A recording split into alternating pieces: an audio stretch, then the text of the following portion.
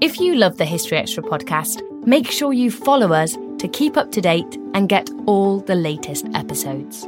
Thanks for your support, and I do hope you enjoy this episode. This episode is brought to you by Indeed.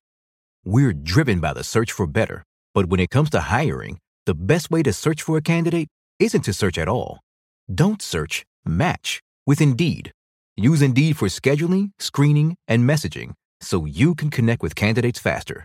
And listeners of this show will get a $75 sponsored job credit to get your jobs more visibility at Indeed.com/HistoryExtra.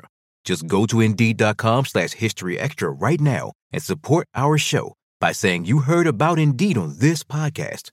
Terms and conditions apply. Need to hire? You need Indeed. When you need mealtime inspiration, it's worth shopping Kroger, where you'll find over 30,000 mouth-watering choices that excite your inner foodie. And no matter what tasty choice you make, you'll enjoy our everyday low prices, plus extra ways to save, like digital coupons worth over $600 each week. You can also save up to $1 off per gallon at the pump with fuel points. More savings and more inspiring flavors make shopping Kroger worth it every time. Kroger, fresh for everyone. Fuel restrictions apply. Hey, it's Ryan Reynolds, and I'm here with Keith, co-star of my upcoming film, If, only in theaters May 17th. Do you want to tell people the big news? All right, I'll do it. Sign up now and you'll get unlimited for $15 a month and 6 months of Paramount Plus Essential Plan on us. MintMobile.com/switch. Upfront payment of $45 equivalent to $15 per month. Unlimited over 40 gigabytes per month. Face lower speeds. Videos at 480p. Active Mint customers by 531.24 get 6 months of Paramount Plus Essential Plan. Auto renews after 6 months. Offer ends May 31st, 2024. Separate Paramount Plus registration required. Terms and conditions apply if rated PG.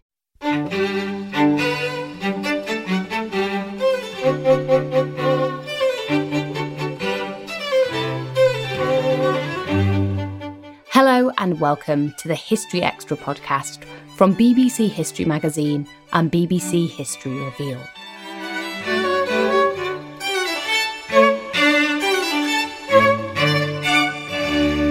I'm Ellie Cawthorne. In order to understand modern Russia, you need to understand its history. That's the opinion of historian Orlando Figes, whose new book, The Story of Russia, re-examines the myths that have shaped the nation's view of its past. From fierce debates around the country's foundation story to Vladimir Putin's recent historical justifications for the invasion of Ukraine. He told me more about how modern Russia reflects on and weaponizes its national history. You say in the introduction to your new book that contemporary Russian politics are too often analysed without a knowledge of the country's past. And in The Story of Russia, you guide us through that national past. In light of what's happening at the moment in Russia and in Ukraine, this, of course, it feels incredibly timely. So I'm interested to know when you started writing the book. Did recent developments shape your perspective at all when you were writing? That's a good question. I mean, I probably should preface my remarks by saying that it's not just 1,000 years of history that we need to know, hopefully delivered in my book, but it's also the historical memory of the Russians we need to understand. So that's why I called the book The Story of Russia, because it's as much about the ideas and ideologies, the mythologies that have been woven into Russia's past by Russia's rulers and ideologists, as it is about the events, the social forces, the institutions, the characters that have made that history. When I started working on this book, it was with the sense that for some time there had been this growing disconnect, really, between the way we understand Russian history, the way I've taught it for 35 years and thought about Russia for most of my career, that there was a growing disconnect between that and the way the Russians see their own history, the way they've been taught to see it through schools and the museums, films, programs, books, novels, and all the rest of it that have shaped this historical memory. And that's very different from our own understanding, particularly in those areas of Russian history which interface with our own, so the Cold War or World War II in particular. And my sense was that it was very important to get across, not to justify in any way, but simply to show this disconnect and to illuminate the ideas and values that have been attached to certain episodes in Russian history, and to illuminate the ideas driving Russian history. Because although, like everyone else, I was taken aback by the full-scale invasion, I had been increasingly aware in previous years of growing tensions, of growing sense of resentment towards the West coming from the Putin regime.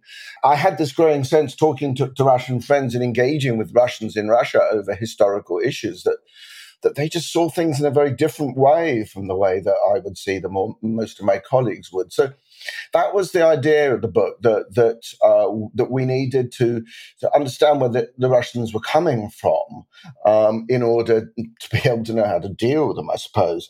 And the book was finished in November 21, before the war began in its present guise. But already with, this growing standoff, ideological, geopolitical, between Russia and the West over Ukraine. So I had decided to open the book with this sort of set piece prologue about the opening of the statue to the Grand Prince Vladimir in Moscow outside the Kremlin, a figure from the 10th century who was, in Putin's version of history, the founder not just of Kievan Rus, as we would now call it, but the founder of modern Russia, therefore the founder of the Soviet Union, effectively, and the Russian Federation as the successor to the Soviet Union and the Russian Empire.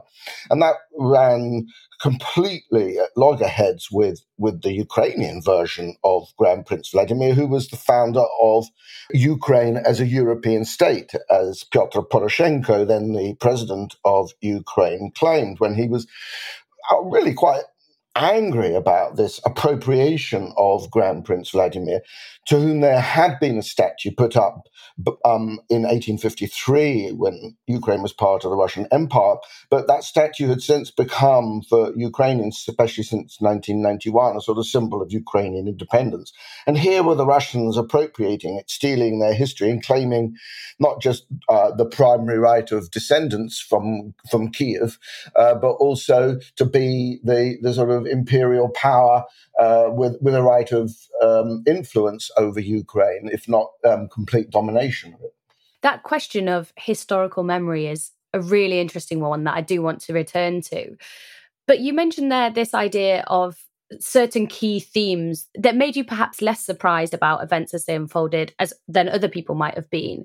You say in the book that Russia's history is dominated by big structural continuities. What are some of those threads that we can trace throughout Russian history?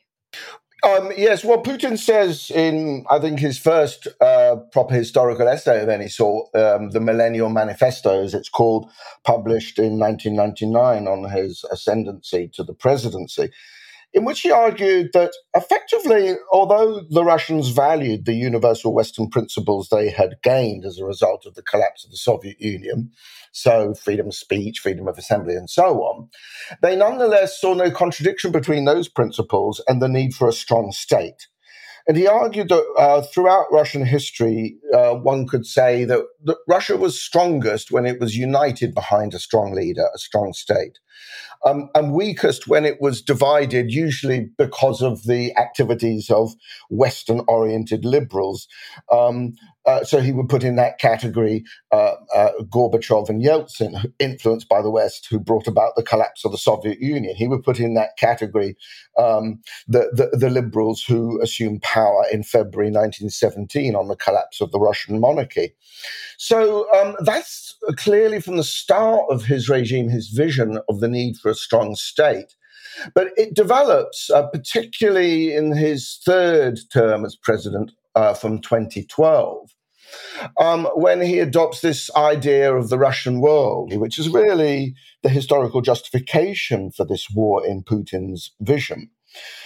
Assume that Russia was some sort of empire or civilizational sphere whose religion, language, not just united it with its other Slav brothers, particularly the Ukrainians or Little Russians in this imperial discourse, and the Belarusians or White Russians in this imperial discourse, but gave Russia, indeed, the right to dominate them because it was the holder of statehood in this empire. And that's why Putin, in this imperial vision, constantly stresses not just that Ukraine is not a nation, does not contain within itself the basis of any statehood, but that it can only exist as part of Greater Russia.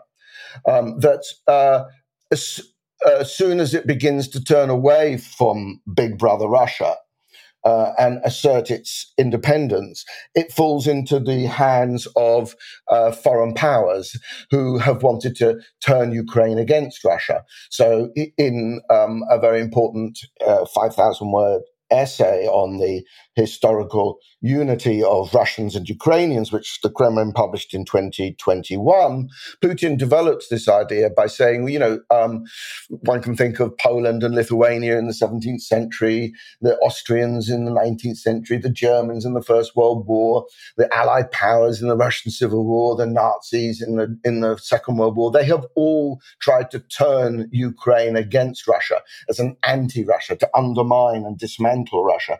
And the Americans, after 2014, have been doing exactly the same. So a strong leader is needed to defend these borderlands, which is, I suppose, how Putin sees Ukraine. And that is originally how Ukraine was cast in the imperial ideology of the Russian Empire as simply a borderland, Ukraina meaning borderland in Russian.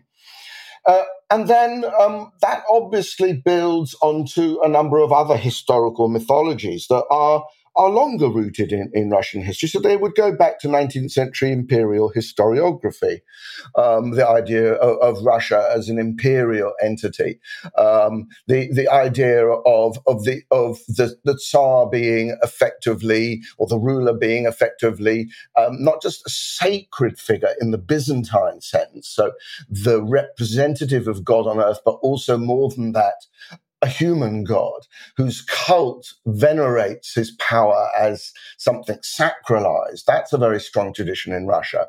Then the other element of this mythology, which has come into play throughout Russian history, I think would be the idea of Russia, a Russian autocracy as patrimonial in nature. So in other words, the Tsar doesn't just rule over a state. He is the literal owner of Russia. Indeed, Nicholas II, the last Tsar in the national census, the first Russian census of 1897, registered himself as literally Khazyain, the owner of Russia. And so that carries on in a way that I think still feeds through into, say, the relationship now between Putin and his oligarchs. Because it's a similar relationship to the Tsar and his boyars, or indeed to the Mongol Khan and his servitors, that they carry out the will of the ruler, and are rewarded by property and privilege in exchange for their service. But they only hold that property on the sufferance of the Tsar. As soon as they cross him or displease him, they can have it taken away. And so Putin, controls his equivalent of the boyars in the oligarchs. They're not just wealthy, corrupt businessmen. They are doing Putin's bidding. They are effectively owned by him and can be called on by him to deliver money to this cause or to that bank account in Switzerland. So that's important to understand, that patrimonial element, because it makes the Putinite system not quite corrupt in the way that Western analysts often define Russian corruption. It's not that Putin isn't. I mean, people say, Putin is worth 30 billion or whatever. And these sort of estimates of his wealth are really quite meaningless, because Putin could make himself the richest man in the world if he wanted to. But he doesn't see it that way. He sees this ridiculous palace that Navalny illuminated in his anti-corruption video a few years ago. Hideous place that he's built at vast expense. This isn't his own palace, but it's his insofar as he is equated with Russia and can use whatever Russian resources he likes, just like the patrimonial ruler of medieval times. So the sacralization of power, this patrimonial nature of power, these are just two of the many sort of ideas and indeed institutions of Russian history I've tried to trace through the book, and they're still very much alive today. And this emphasis on continuity here, the importance of a strong leader, for example, is really interesting, I think, because at a glance, if you just looked at Russian history very quickly, what really stands out is the dramatic changes, the revolutions, the ideological swings. How does the Soviet era fit into this story of continuity then? I mean, there are these deep structural continuities. So autocracy constantly seems to be able to reassert itself in Russia whenever the state collapses or there's a revolution. But I wouldn't want to say that makes the Russians by nature sort of obedient or needing a Tsar. It's not in their DNA. I mean, Russian history is littered with revolutions and popular protests. And indeed, I mean, Hannah Arendt, in her classic Origins of Totalitarianism, characterized Soviet Russia by saying, that it was a very rebellious place to try and control compared with Nazi Germany. So how does the Soviet experiment, if we can call it that, fit into this? It does so quite easily, in the sense that once the Civil War is over, the Soviet Union is formed. Effectively, the Soviet system develops into something a little bit like the Russian Empire. I mean, it's different from it in the sense that under Lenin, when the Soviet Union was set up, a right of secession was given to the autonomous republics. Something Putin believes was a huge mistake. I mean, he would have much preferred Stalin's solution to the nationalities question in 1922 by simply incorporating the autonomous regions of Russia, the Soviet republics, into Russia itself. So, in other words, the Soviet Union is similar to the Russian Empire in the sense that it's a federal structure, okay, not an empire, but it's dominated by Russia by virtue of the fact, if only, that the party, the central directing force of the Soviet Union, is centered in Moscow. The Russian Communist Party doesn't exist. It doesn't need one because it has the Soviet Communist Party or the All-Union Communist Party. And that takes primacy over all the other parties, and it's a highly centralized system, the Soviet Union.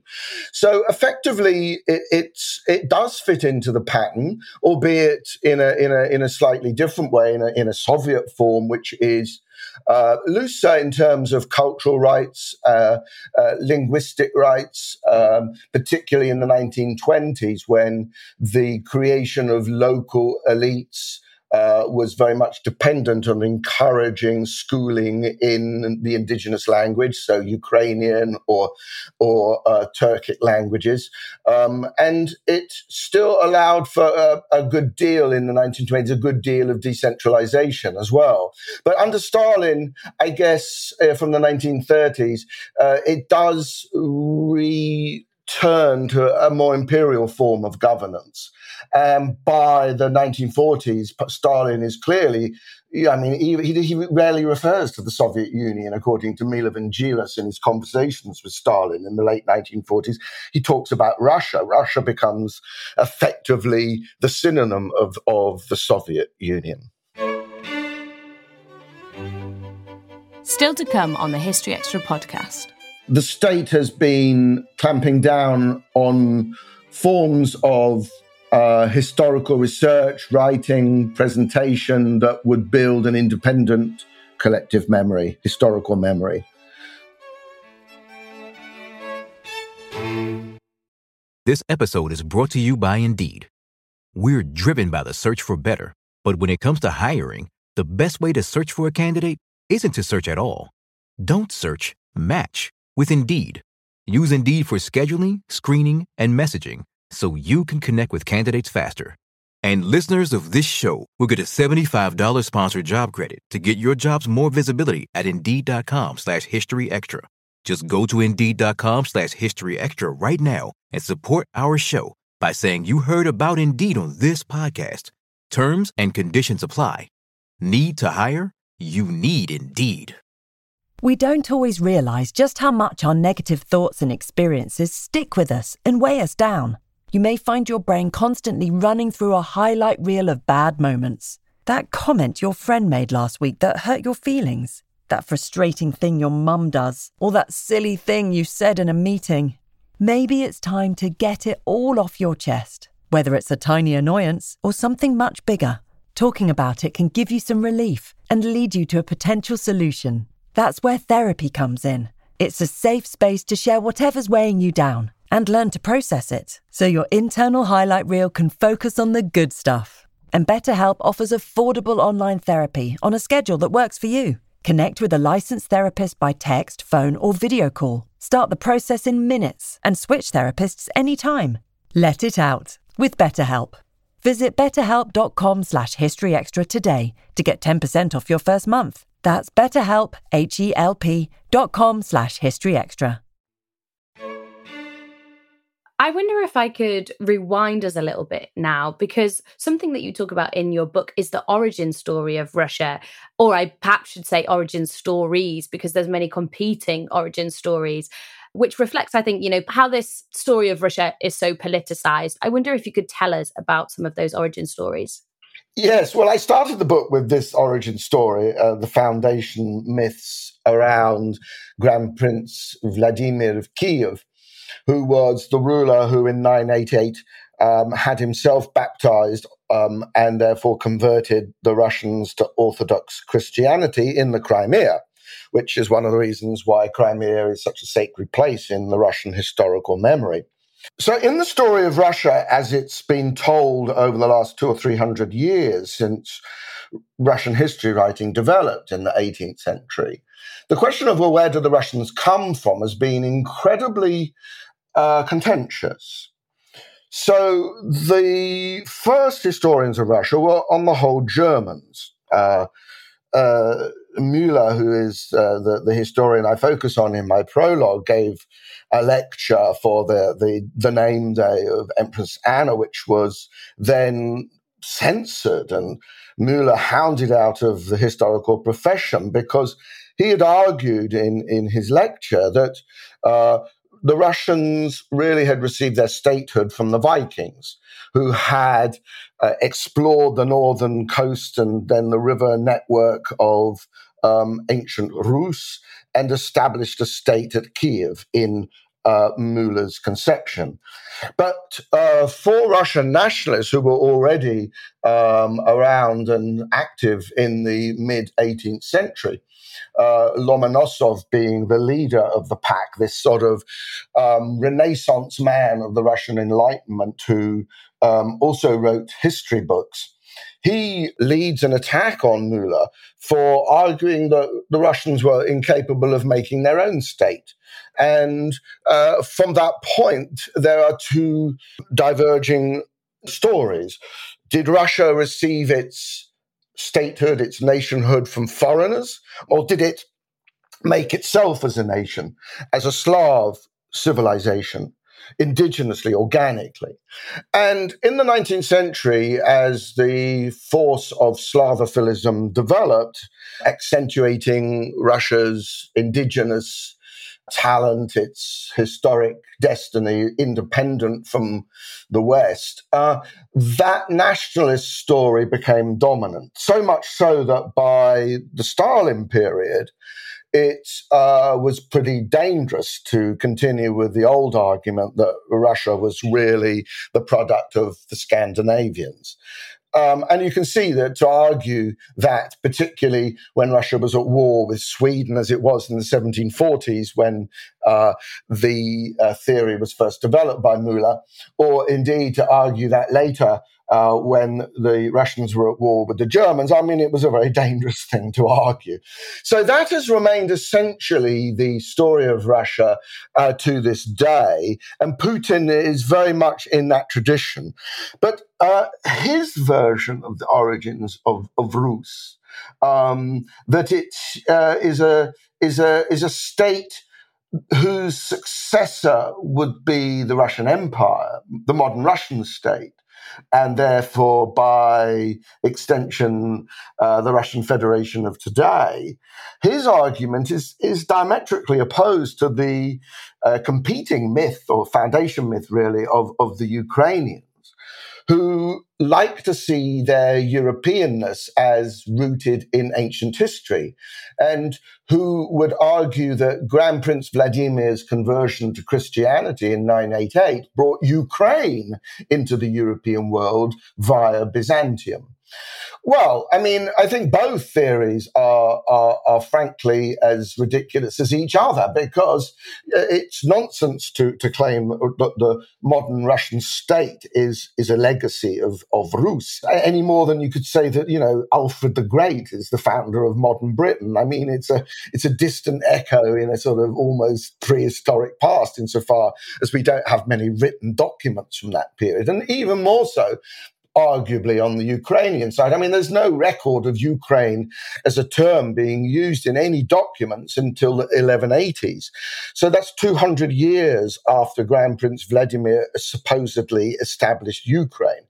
But these foundation myths, the interest of them, the force that they carry is not in the past, not as a historical explainer of anything that we can trace reliably as historians. The force of these ideas is as a mobilizing, unifying factor in the present, clearly. And both these foundation myths, particularly the Ukrainian foundation myth, is absolutely essential to the Ukrainian cause in this war.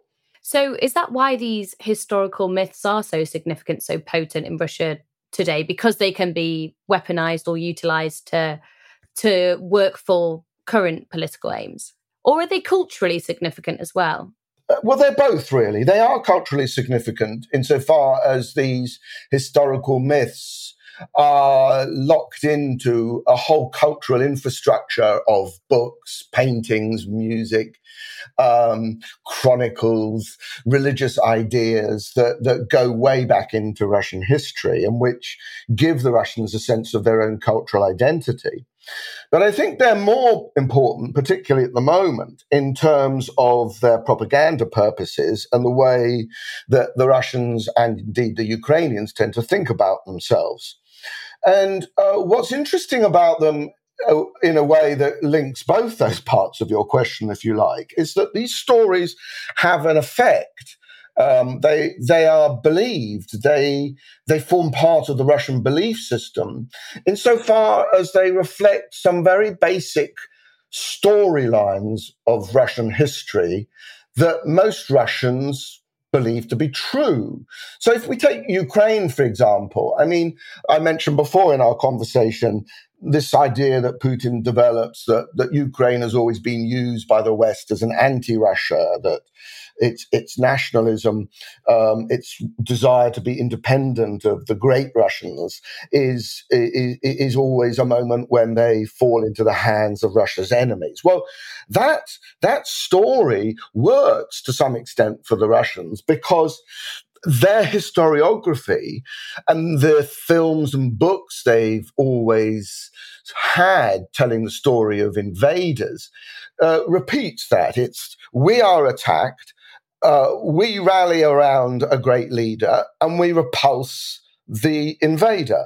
So it's the story of Alexander Nevsky, who, the Prince of Novgorod, who repelled the Teutonic Knights of the papal forces to defend orthodoxy. It's not coincidental that in a poll about 10 years ago, Alexander Nevsky this mythic figure whom we know very little about actually came top as the most important Russian ever. It's the story equally of Alexander I. Napoleon invades Russia. Alexander I rallies the Russians and repels them. It's the story of the Second World War and the Nazis being repelled under Stalin's leadership. So this is a sort of basic format of story about where Russia sits in the world. The propaganda that Putin can develop now, it sits with it very comfortably.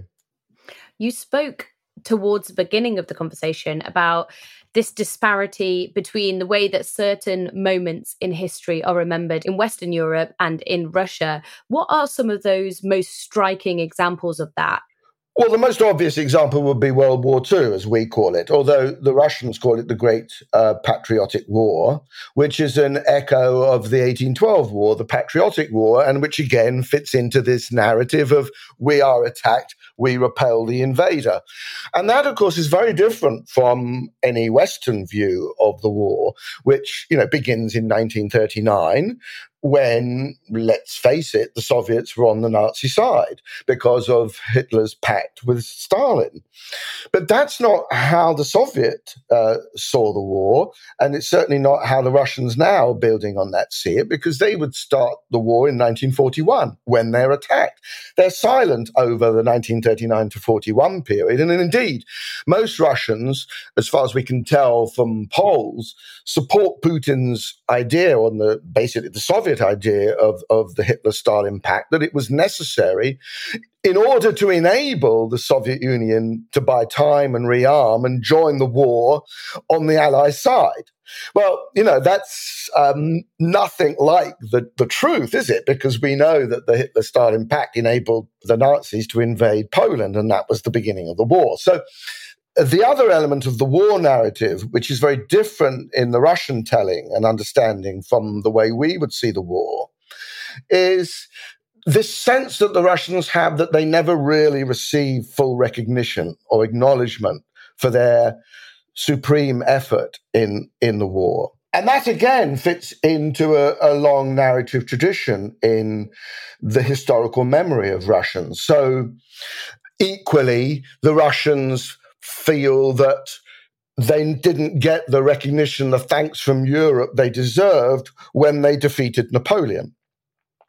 Likewise, Putin often goes on about the Battle of Kulikovo of 1380, which was the first time Muscovy defeated the Mongol armies. And Putin argues that effectively what Russia was doing was acting as a shield for Europe. They had absorbed the Mongols and then pushed them back into Asia. And Europe had never said thank you for this. And that goes way back into the Russian historical consciousness. And this sense that the Russians have not received the thanks that they're due for their efforts in the Second World War in particular remain a very potent element in this anti-Western nationalism that Putin has been stirring up for the last 20 years. And I think it does touch something very sensitive in the Russian psyche.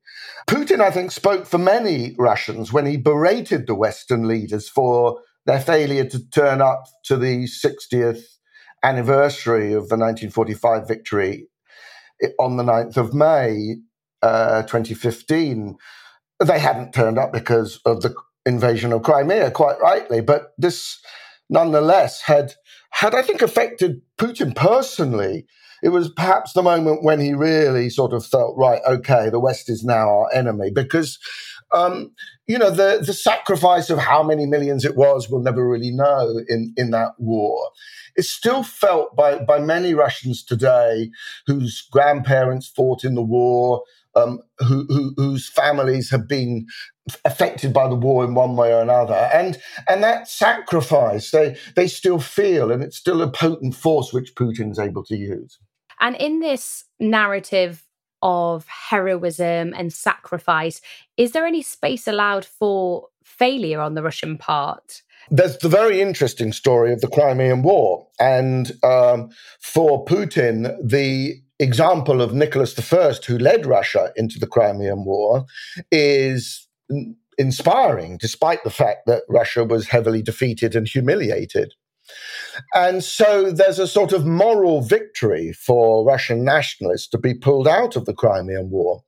Namely, that although we were defeated, we stood for our moral, spiritual principles, which are superior to those of the materialist West, because we went to war against the whole of the West under the leadership of Nicholas to defend the Orthodox abroad. And that is a very interesting strand, again, of mythology that links the Crimean War with the present war in Ukraine, because Nicholas I had been encouraged by the Slavophiles to intervene in the Ottoman Empire to defend the Orthodox, the Balkan Slavs, and promote the interests of the Orthodox, particularly in the holy places, which at that time were under Ottoman rule. And that's effectively why Nicholas I had taken Russia into the Crimean War. Firstly, by bullying Turkey into giving Russia what it wanted, by occupying Moldavia and Wallachia on the Danube Delta, effectively Romania today, then under the Ottomans, and then unexpectedly for Nicholas, the Western powers intervened and attacked Russia in the Crimea, and he continued and fought and was defeated. But although denounced by most Western-oriented liberals in Russia, he was praised by Russian nationalists.